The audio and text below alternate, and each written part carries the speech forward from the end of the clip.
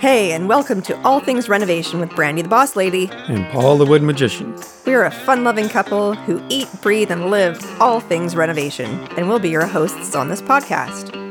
We created the podcast to help you take a confident role in your renovation dreams. In this series, you'll learn how to plan your renovation, know whether your project is a job for you or a contractor, how to hire and work with a contractor, and loads of pro tips on how to turn your renovation dreams into a reality. Let's jump in.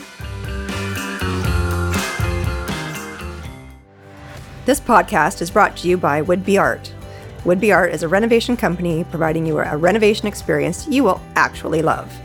We specialize in turning anything our clients can dream up, pin up, or sketch up on a napkin into reality, making their houses feel more like home. Visit us at woodbyart.com to book your complimentary consultation today with Brandy the Boss Lady and Paul the Wood Magician. Hands up! Who has an incomplete DIY project that you started last year, last month, last decade? Come on, be honest. You've got one, right? Hello and welcome to the second episode of our foundation series. Today the topic is when to DIY it and when to get out of the way and hire a professional. A quick Google search for DIY fails can provide some much appreciated levity and social media sharing, but in reality, what you see can be dangerous or destructive and is clearly not the correct way to do things. When I looked up this myself, I found everything from duct tape holding up a toilet tank, a ceiling fan that was installed too close to the corners of the room and the blades sliced up the drywall, and kitchen drawers that won't open because of poor layout planning, and so many electrical no-nos, there's just too many to list. Clearly, there are some DIYs you can take on, learn about on YouTube, or do by trial and error. Replacing door hinges and lock sets, for instance, interior wall painting, or installing closet organizers. Sure, 100%. Go for it. Installing a new sink and faucet? Bring it on if you feel confident and have done a few jobs prior. Just make sure you know the basics, like where your shutoffs are, and if you don't know what they are, put the wrench down, back away, and Google plumbers in my area. The siren call of those remodeling TV shows is that you, like Yan on that 1980s cooking show, Yan Can Cook and So Can You, is that you too can renovate all by yourself. You think, yeah, I could do that. And now you're all inspired, and really, what's the worst that could happen, right? Well, you could die, or you could destroy your home. So if that's the answer to the what's the worst could happen question, it's time for you to call in a professional. Another indicator that the project isn't for you would be that maybe there is a permit required. Some things to keep in mind when deciding a professional or a DIY is that some jobs are specialized and take years to learn. Experts know the building code. They have skills and tools for the job that will do a much better job than any weekend warrior could. And especially if it's a technical job involving structural work or a dangerous element, something along the lines of moving gas lines, for instance. I mean, there is a reason why the safety first tagline exists. And speaking of safety, this would probably be a good time to talk about asbestos. Like it or lump it, asbestos is a huge, huge safety concern. If left alone like a sleeping bear, you're all good. And as soon as you disturb it, the gloves are off. Asbestos was considered the wonder product for the ages and is in a whole host of things like drywall, ducting tape that goes around your ducting for your HVAC system, window tape, roofing, insulation, and more. But it's been found to be cancer-causing, so you want a professional to remove safely and dispose of safely. The second thing would be the job is probably too complicated for a DIYer if it requires a permit. So each city has its own rules and regulations around which jobs require permits, how much they cost, and how difficult it is to get one. In some areas, it's fairly easy for a homeowner to apply for a permit for DIY work. In others, you can't get a permit at all unless you're working with a licensed contractor. However, even when getting a permit is no problem, the fact that you need one is a sign that you should think carefully about whether or not the job is something that you want to tackle yourself. The third thing would be your insurance could be void if something goes horribly wrong. The insurance company would not respond to you if you were the source of the damage, unless you have what's called a COC extension on your home, which basically notes that you are going to be doing the work yourself. Insurance is really for anything that's sudden and unexpected. So if you're playing around with the pipes or whatever, and something goes sideways because of your actions, flooding, fire, etc., the insurance would not pay for your repairs.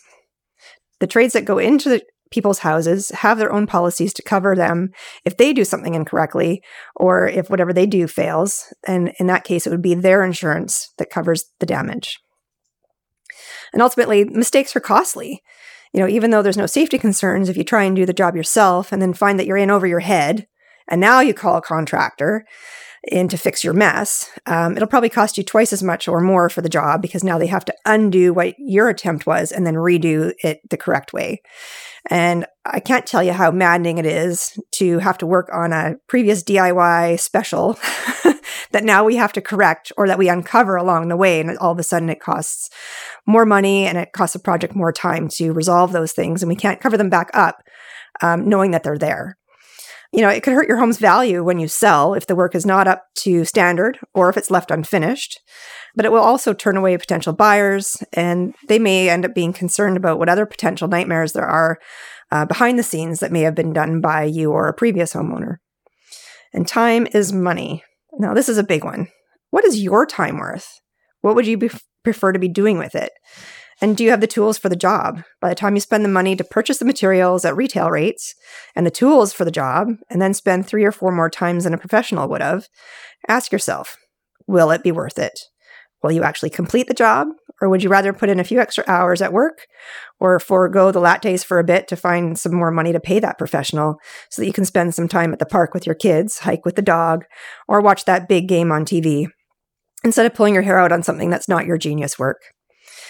And, in combination with that, you'll actually have a completed project. And the key word here is being completed. Now, don't get me wrong. If you really enjoy being on the tools and you want to build your skills and feel fulfilled by being able to say that you did that project, hey, look at what I did, then fill your boots. That's awesome. Just take stock and be realistic about what your skills are, the time you have available to do the project, or who knows, you could have a partner who is very, very, very unhappy with you. Now, assuming you've decided that the project is beyond your skills and you want to hire a team of people, who do you hire? Where do you start? So should you hire an architect or a designer for your project? And the question or the answer to this would be, first, you have to identify what kind of project you're working on. Is it sort of a small or like a mini size? Is it a minor sort of thing? Or is it like a major blowout? Let's like renovate top to bottom kind of stuff. So for most small projects, you're enlarging a window opening, or you're just removing and replacing something in your bathroom, for instance. The answer is no. You probably don't need to hire an architect or designer. The contractor and homeowner can usually handle both the design and construction end of something like that. For a large addition or a whole house renovation that involve moving walls and rethinking the space altogether, maybe doing an addition, you really should consider hiring an architect or an interior design professional to help with the project. A design pro can make sure that the aesthetic considerations meld with the structural requirements of the project, and that the space is both livable and visually pleasing. Now, architects are trained in design, and they know a little bit about engineering, and a lot of them do a lot of project management as well. And they're very skilled at coming up with innovative ideas to solve complex design problems and making sure that a project is true to itself from an aesthetic sort of standpoint. An addition or other complicated project with lots of roof lines really benefits from their vision and the ability to visualize the ideas 3-dimensionally and communicate that to you. So an older home would also maybe be a contender for architectural input, where you need to be really sympathetic to the original design of the home, and you want to do an addition or something else, and you just want to make sure that the old and the new sort of blend together really nicely. They will also be able to provide you drawings for your building permit submissions and coordinate any structural engineering. And if needed, they can take on some project management as well. And some clients just don't want to do anything. They just want to come home to a finished result, and they just need a project manager to help take care of all of that.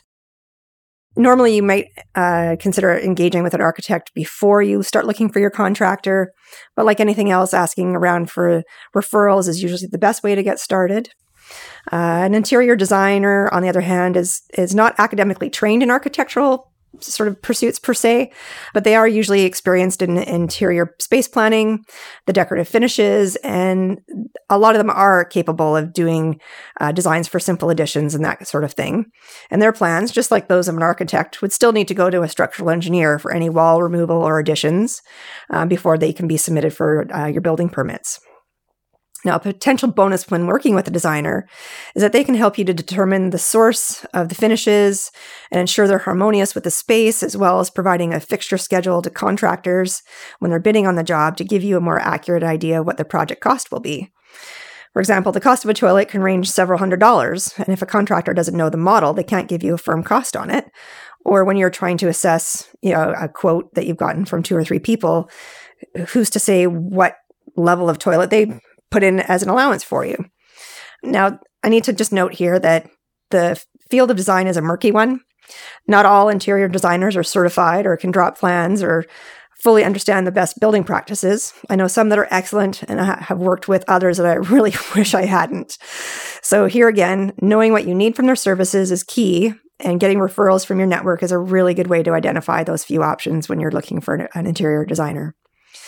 All of this said, I've found that the best projects are usually the ones that are highly collaborative. So having your architect, interior designer, and a contractor collaborate together really early on gets everyone on the same page.